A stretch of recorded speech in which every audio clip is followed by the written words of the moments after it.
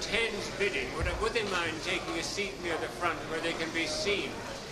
And if you hold your card up clearly, because I cannot see fingers, not to speak of arms, against the background of moving people and so forth.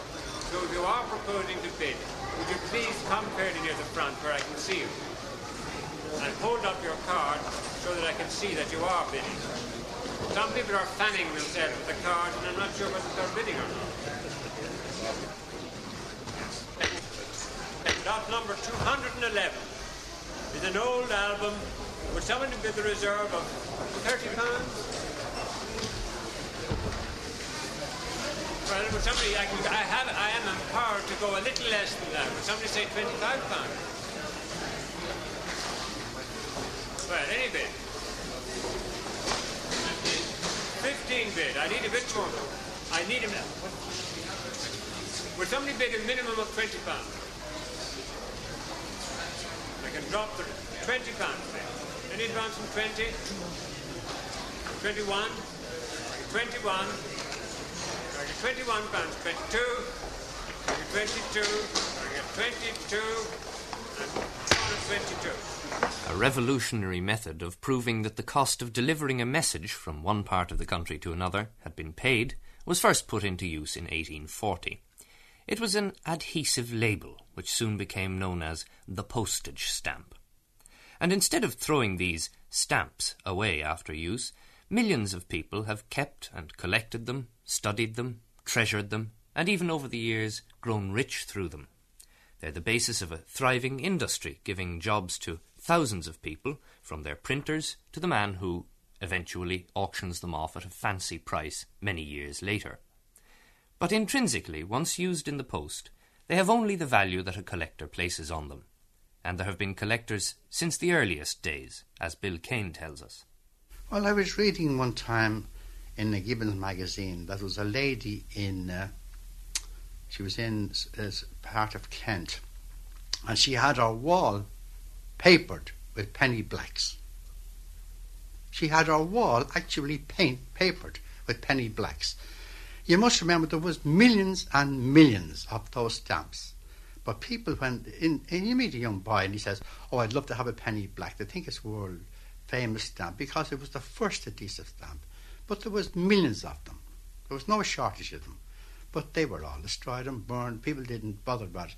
I think the first recognised collection that I remember was somewhere around 1846. I was reading about a gentleman who had collected so many stamps and he was plating them with the letters. Every stamp at that time had letters on it. AA, AB, AC. That's how the sheet was built up. And second row was BA, BB, BC. And he was the first to put them all together and make one page with the full plate, the printing of a stamp. That was in 1846. So they had the philatelic mind at that time even. This was as soon as it became obvious to people in general that there were different sorts of stamps and that there were different issues and even different stamps among the same issue. With the one penny black, that he could come along and have philatelic study with it by plating them. That's where it started, plating them. Remembering back to the time when I was collecting stamps as a schoolboy, one of the great things that you didn't do was buy stamps. The honourable thing was to build up your collection by swapping. But now it seems that most serious collectors have quite a strong orientation towards buying, and buying even at auction where you can be bidding against somebody else, and that there's an element of valuing your hobby by how much it's worth. Yes, it's tragedy, that is. For the real collector, you should go back to what you said at the beginning, getting your stamps for nothing. Even today, there's collectors who get full enjoyment from the waste paper basket. They get postmarks, they get all the surcharges, they get all the different countries. They can have so much fun for nothing. Well, I started, as a lot of collectors do, as a schoolboy. From Seamus Kearns, a reminiscence that is fairly typical. And have kept it on with a few, not so much periods where I'd given up collecting as where the collection was a bit dormant. But I always returned to it again in due course when time became a little bit more available or money became a little bit more available, and I've kept it up ever since.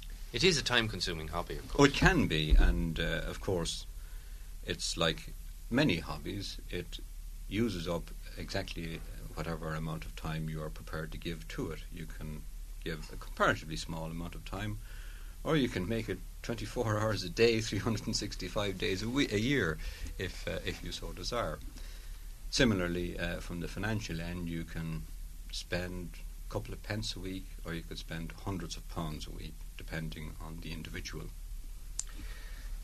Speaking of spending, there does seem to be a recurrent thread, recurrent theme with most of the people we've spoken to, that the value of stamps is not just something that's listed in a book. It's something to marvel at if you've got them in your collection and grind your teeth at if you haven't. Yes, well, this is true. I think, like all collecting hobbies, the desire is to have as complete a collection as possible. Some items necessarily are much more rare than others, and consequently cost far more if you want to buy them at market value. And of course, that's where the attraction of the occasional bargain buy comes in. And collectors will really gloat to a tremendous extent over a bargain buy, whereas if they have to go and pay full market price for a thing, there isn't the same thrill attached. Well, gloat. Well, gloat. Well, probably the biggest bargain I ever remember getting was on an occasion when I was visiting London, at a time when there was an international exhibition on, and I considered that it was probably an occasion when there were more Irish collectors in London than there have ever been at any other point in time. And I passed by a stamp dealer's shop, and saw a bundle of covers in the window, which didn't look tremendously exciting, but I was going into the shop in any case, and the proprietor produced these covers to me when I asked him if he had anything interesting in Irish, and I was very delighted to find one major rarity in a cover inside it, and 3 or 4 other extremely good covers for a price that was ridiculously out of proportion to the market value of the covers in question. But you have to know your onions when you're looking for that sort You of do, thing. of course, because the dealer, it's his business to know stamps, and you are pitting your knowledge against his, and since he is a professional and you are an amateur, the odds are in his favour. But occasionally, particularly in a foreign country, and in this instance London must be taken as a foreign country, this was a dealer whose specialty was in Eastern European stamps. He specialised, in fact, in Greek stamps. His knowledge of Irish stamps was obviously not as good as it might have been.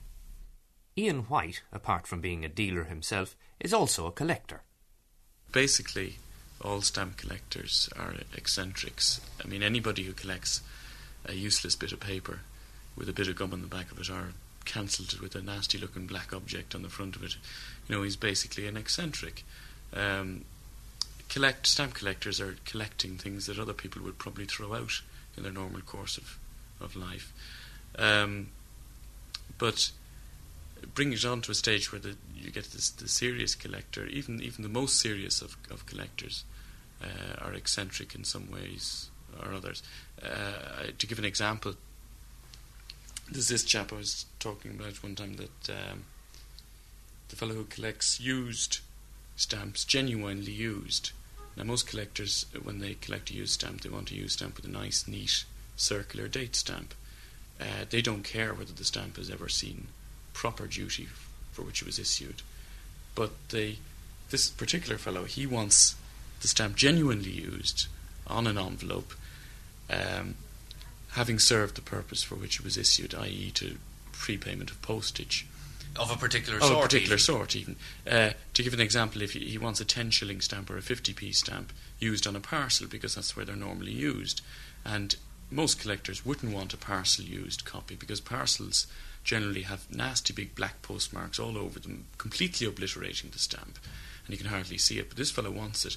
Not only does he want the stamp, but he wants the bit of the parcel, so that he can mount that in the thing to show that it was genuinely used on a parcel. Brown wrapping paper. Yeah, or he'll want a 15p stamp, which a normal collector wouldn't mind if it was just cancelled by the post office clerk on an envelope that never even went through the post. This chap wants it used on an envelope Australia or America or for wherever that rate of postage applies.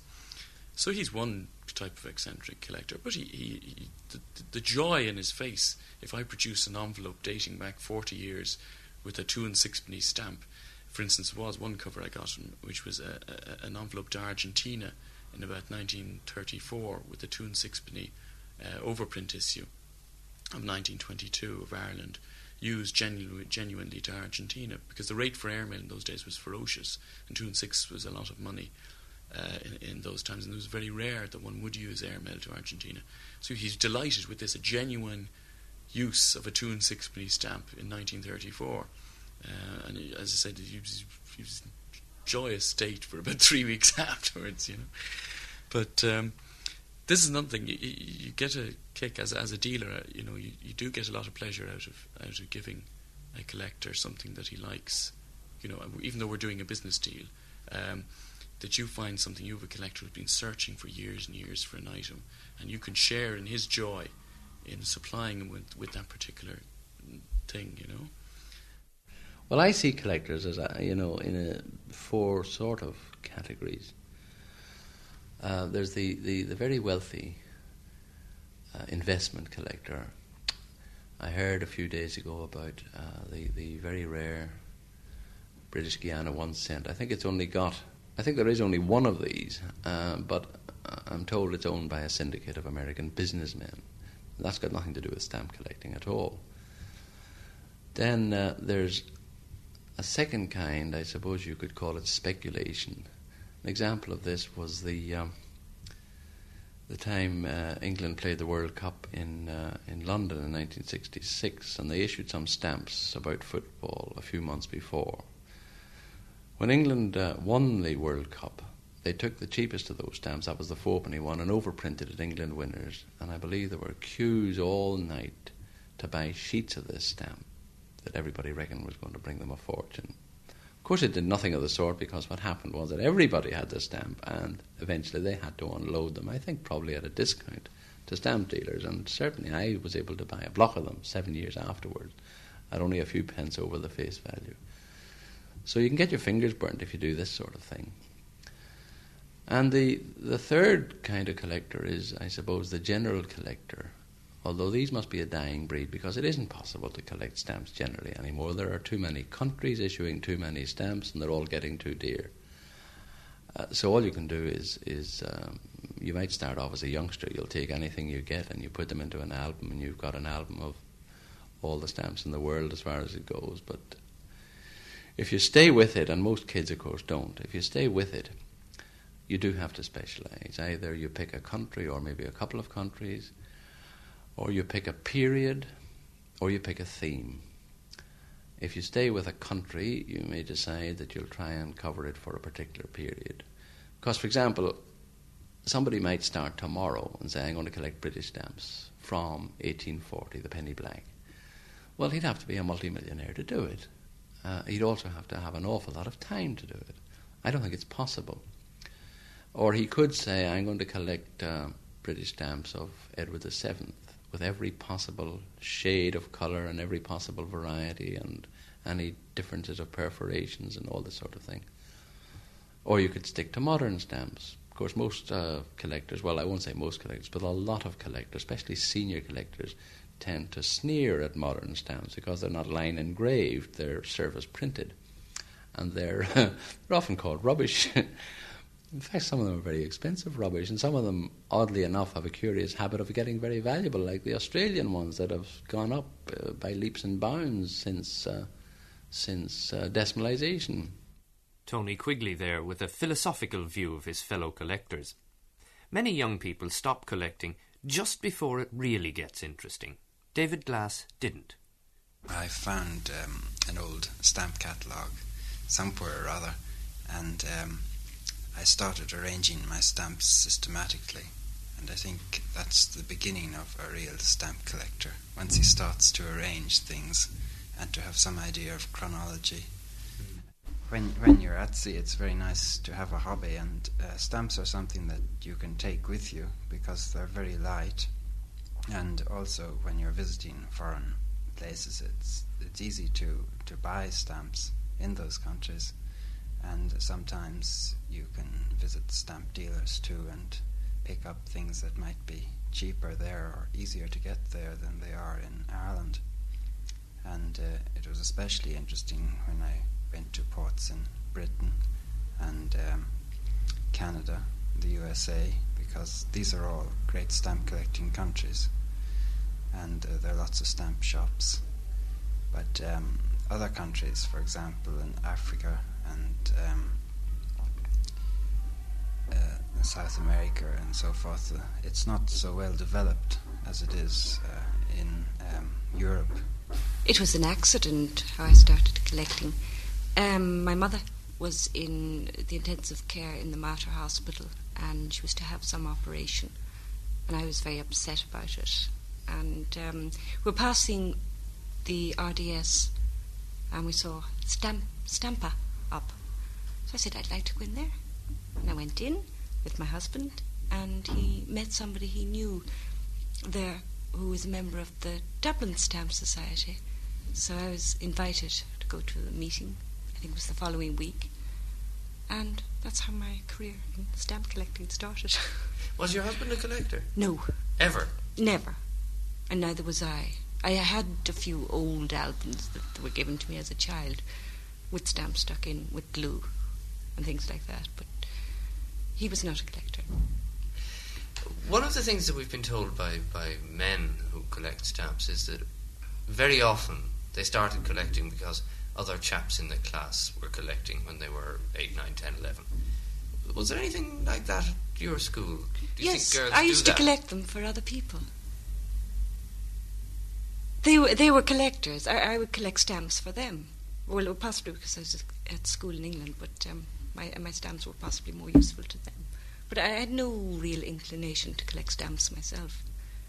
And I thought I needed a relaxing hobby, and when I went to the meeting, I decided this was going to be my little hobby. And it has been. For how long? For a year now, last November.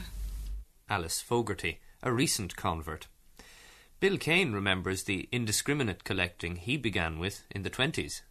In that time you had the printed albums, and they had spaces in them. That had been carried down from about 1870 or 1880 when they started to print these albums with the whole world in them. And the boy's ambition was to fill his album, one stamp of every country. And then complete every page. Every page, that's the idea, to fill the book completely. How do you get interested in the slightly more complicated varieties of collecting, like making sure you had complete sets of things? Yes, well, you must remember that in that time the philatelic magazines gave you headlines from a halfpenny to a shilling, the British Commonwealth. That was the popular buy of those days. The tragedy is the people with knowledge in that period of time, they went and bought the half-crown, 5 shillings, 10 shillings and 10 shilling stamps of British Commonwealth, which now run into hundreds of pounds. The halfpenny to the shilling stamps are so common that they haven't a rateable value in comparison to the other 4 stamps. The tragedy is the publicity of them times led everyone to buy halfpenny to a shilling, and the scarce ones were the top values that nobody ever bought, which are valuable today. I've been collecting for 30 years now. And what's your age? Well, I'm 35. I started when I was 5. My father started me off when I got the mumps. And to keep me occupied in bed, he started bringing home stuff from the waste bins in the office. And I've been collecting ever since. But I've gone beyond the stamps a little bit now. That I've nearly all the Irish stamps, and I collect mainly Ireland and Holland. I've gone into the postal history aspect of it, the pre-stamp and the British stamps were used in Ireland. And one thing that I think should be pointed out is that people, when they're clearing out attics, and that they shouldn't destroy all the old letters and things that they have in the attic, that a lot of these can be quite valuable, not from a monetary point of view, but from the information point of view, that all the records of Irish postal history were destroyed in the fires of the 1916-1922 period, and we're piecing up the history of these pre that time purely by what collectors have, what they've seen, what they know to exist. And every day somebody's finding something that puts the date a bit further forward or backward of something. A lot of these turn up by accident. People die, their stuff is cleared out into a bonfire anywhere. My wife rescued a collection of postcards from a bonfire for me.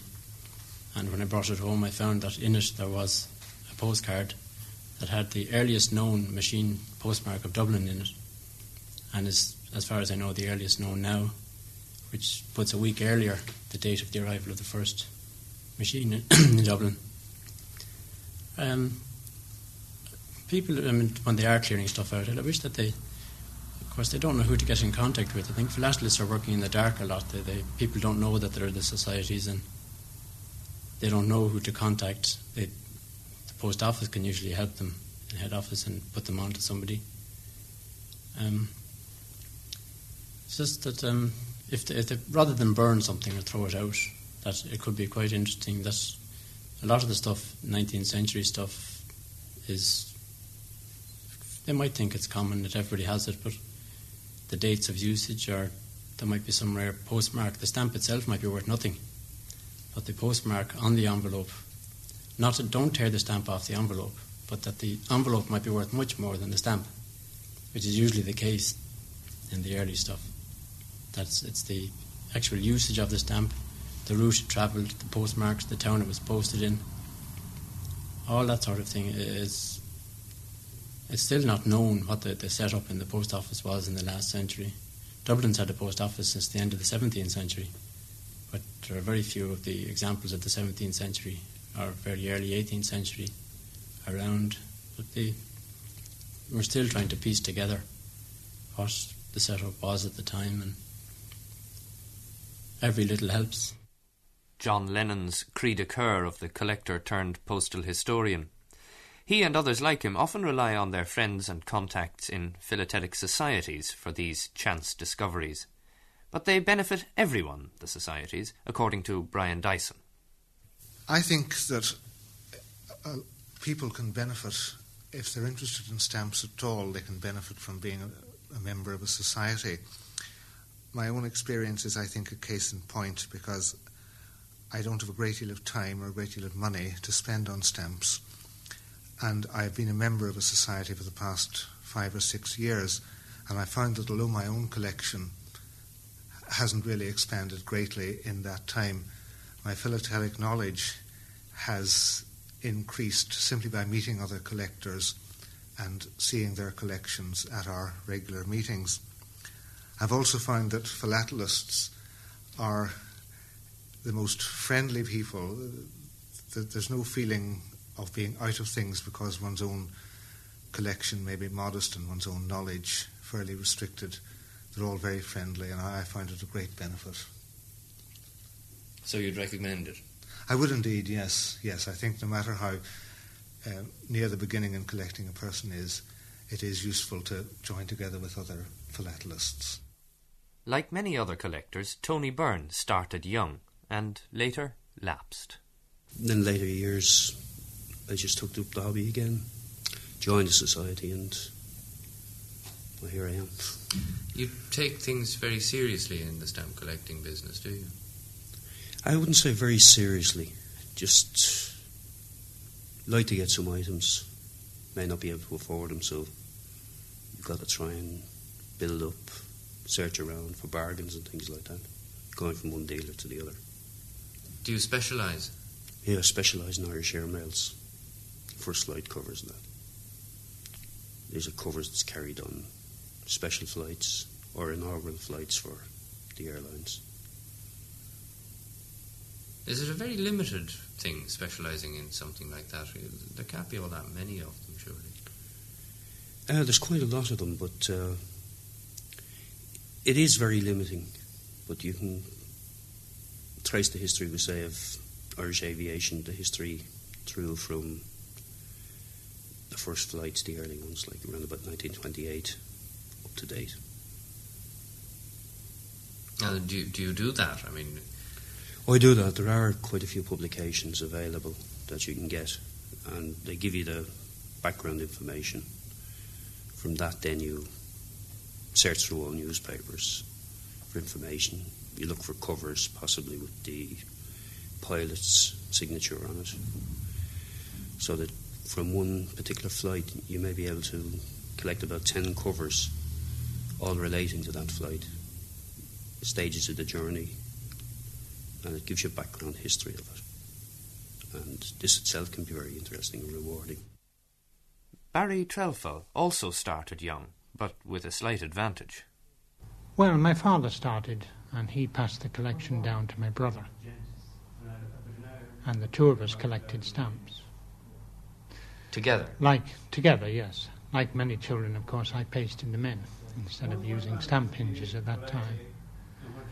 But then he lost interest in them, and I kept on, you see, took over his collection and carried on. Did I give you a collection in rather better condition than your own? Well, slightly, yes. But it wasn't until, you see, I'm English actually, and when I came here to Ireland, I started to take it up more seriously then and to specialise. In that case, then, you would probably have been one of the kids in school that other boys were impressed by and started collecting from. I never lost interest, though, really. At all? No. No, even when I came here, well, of course, in those days, pocket money wasn't very much, so obviously I couldn't buy many stamps, but I never lost interest and kept it up. Do you specialise now? I do, yes. I collect a certain group of countries: Switzerland, Australia, Ireland, Great Britain, and one or two others. And why those? Well, specifically, really, more or less to get a fairly good collection together than just trying to collect the whole world, because it would be impossible to, unless you were just collecting the odd used stamp here and there, you see, it'd be impossible to collect the whole world. Particularly if you're going for mint stamps. And that's what you are going for, is it? That's what I collect mostly. Totally I do collect used as well, in relation to Ireland and Great Britain. But why those particular countries, though? I mean, you mentioned Switzerland and Australia. Well, the Swiss stamps are really beautiful stamps to my mind. I like the design of them. They're attractive. The printing is good. They don't issue too many.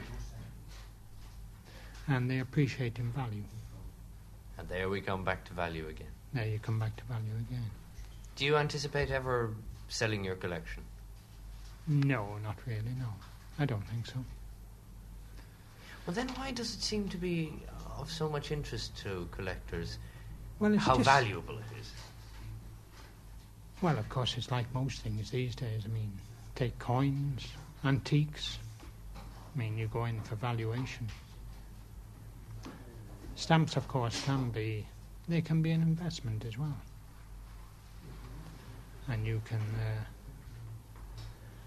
buy, say, for instance, the classical stamps, the penny black, the twopenny blue, several other classical issues of other countries. Even if you are not a collector, you could still make a small profit on them if you kept them. Long enough. Long enough. I mean, take a typical example now of the Pound Postal Union Congress, which I know a friend of mine bought in 1958 for £8. It's now selling at about £750 to £800, which is quite an appreciation. But a true collector won't be interested in selling? No, a true collector wouldn't be interested in selling. It's his hobby. A little-known fact is that the state is also a stamp collector, and the core of that collection was assembled by a noted nobleman of the last century, as Fred Dixon tells us. The Duke of Leinster was collecting, just about 100 years ago, was the time when he was most active, and he was one of the world's leading collectors at a time when only people like himself could afford to indulge to any great extent. And he did build up a very notable collection though he would not be regarded as an advanced philatelist in the modern sense. He was mainly concerned with getting one example of each stamp from any part of the world, well, one used and one unused, which went into separate albums. When he died, this collection was bequeathed to the Irish nation to be housed in the National Museum. And Dr. Lane Joint, who was largely responsible for organising it for display, sent a letter to most of the philatelic magazines and asking for assistance in filling some of the gaps. And the museum wrote to the postal authorities in other countries, and they nearly all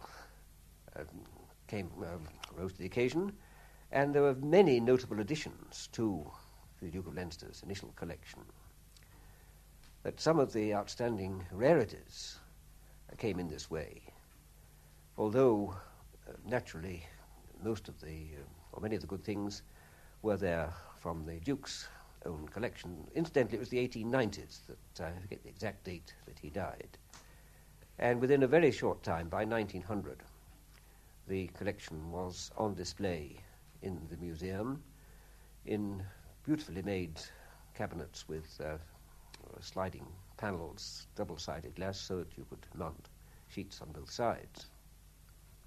I mentioned the great rarities that came in. Well, probably the rarest item is a block of 4 of a 6pence Edward VII English stamp, overprinted I.R. official. It was a remarkable circumstance that only a few days after these had been distributed, it was decided not to continue the use of such things, and they were withdrawn. And this block of 4, which was presented to the National Museum for the Leinster collection, is the only complete block of 4 known to exist outside the official archives in London. Only single copies have escaped otherwise, and it's a very, very special treasure, though it's not as well known as what's usually regarded as the highlight of the Duke's collection is the famous Western Australian stamp with the swan design at the centre, inverted. This was on show at the Stamper exhibition last year. And it's a stamp with a particularly fascinating story, because it was first discovered by a man named Pegg, living in London. And he wrote to the then leading expert, Dr. Gray, in the British Museum, who replied that he was very interested in seeing it, but he couldn't understand it. Well, that letter still survived with the stamp, and I hope it's still in the National Museum, because it gives a pedigree to the particular item. Well, we don't know exactly how Mr. Pegg parted with it, but the next known owner was Mr. Morris, a teacher in high school, Dublin. And a young man named Vance had seen it in Mr. Morris's collection, and he told the Duke of Leinster about it, and the Duke authorised him to go up to £3 to buy it. Mr. Vance, being fairly smart, managed to get it for £2, and the Duke gave him a few of his duplicate stamps as well as the £3. But another fascinating aspect of the story is that although he had paid so much for it, and it was really special, the Duke, at the time of his death, had agreed to exchange it for £70 worth of another man's stamps, another collector. And when Dr. Lane Joint was taking over the albums for the museum, this Western Australian stamp could not be found. It wasn't in either of the 2 albums. But it did turn up in a pile of papers with the correspondence with the other collector, and so it was put back in its place. It's marvellous what stories there can be about such stamps. And about such collectors. Yes. Though we don't know very much about this, is the 6th Duke of Leinster, and I don't know anything else about him except that he was a very notable stamp collector. And he hobnobbed where he had to talk with this young man, Vance, was in a stationer's shop, I think, in Grafton Street, where there was one part of the counter was devoted to stamps. And then, as now, there was very pleasant camaraderie in the stamp shop that everybody chatted, and it was quite a meeting place. Whether it was lunchtime, I don't know. But apparently everybody gathered. And it didn't matter who you were. Didn't matter who you were. The Duke rubbed shoulders with schoolboys. Though I say schoolboys couldn't afford to buy many stamps in those days. So it was quite a windfall for young Mr. Vance. Yes. I don't know what happened to him. His name is in history only just once. Other collectors, like Dermot O'Kelly, are trying to create at least a family tradition of collecting.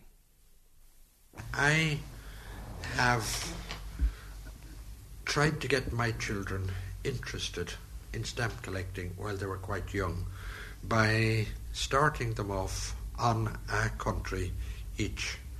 The case of 2 of them, this fell through, but I have 4 sons. These 4 sons, the eldest one got interested. I started him off in a collection. I helped him build up a collection of a country as well as Ireland.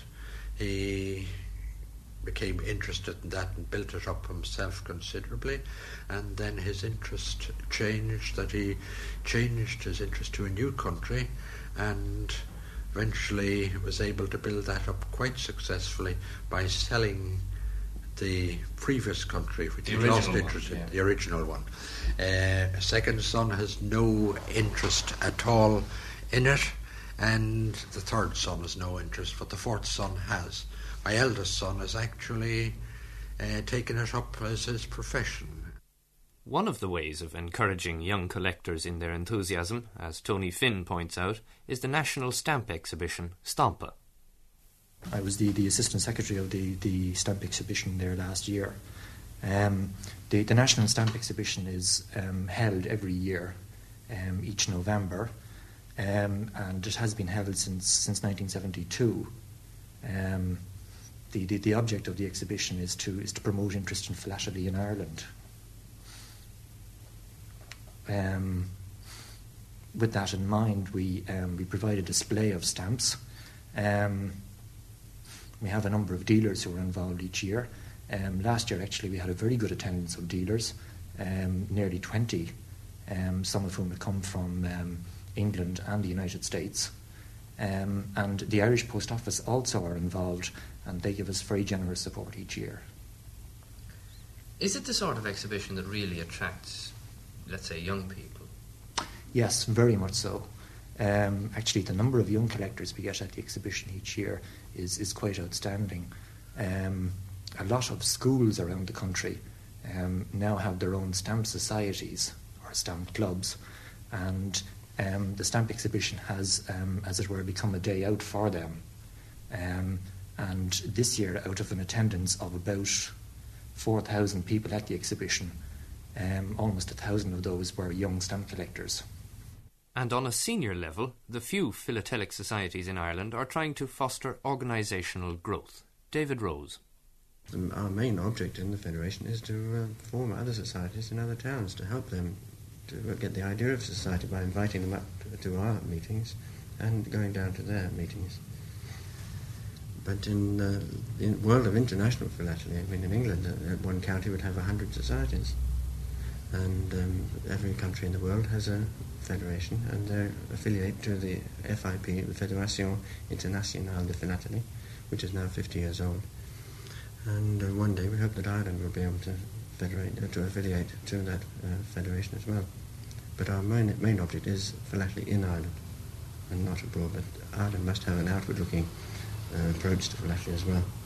Not only on the part of the sales of stamps for the post office, but also on the part of collectors. Collectors and exhibiting internationally. See, there have been Irish winners of gold and silver medals abroad, but not so much in the last few years. A further development on the official side would be a national postal museum, as Fred Dixon advocates. There's no doubt there's widespread feeling in philatelic circles that there should be a national postal museum. What would be the value of a national postal museum? Well, it would be, one thing, a tourist attraction.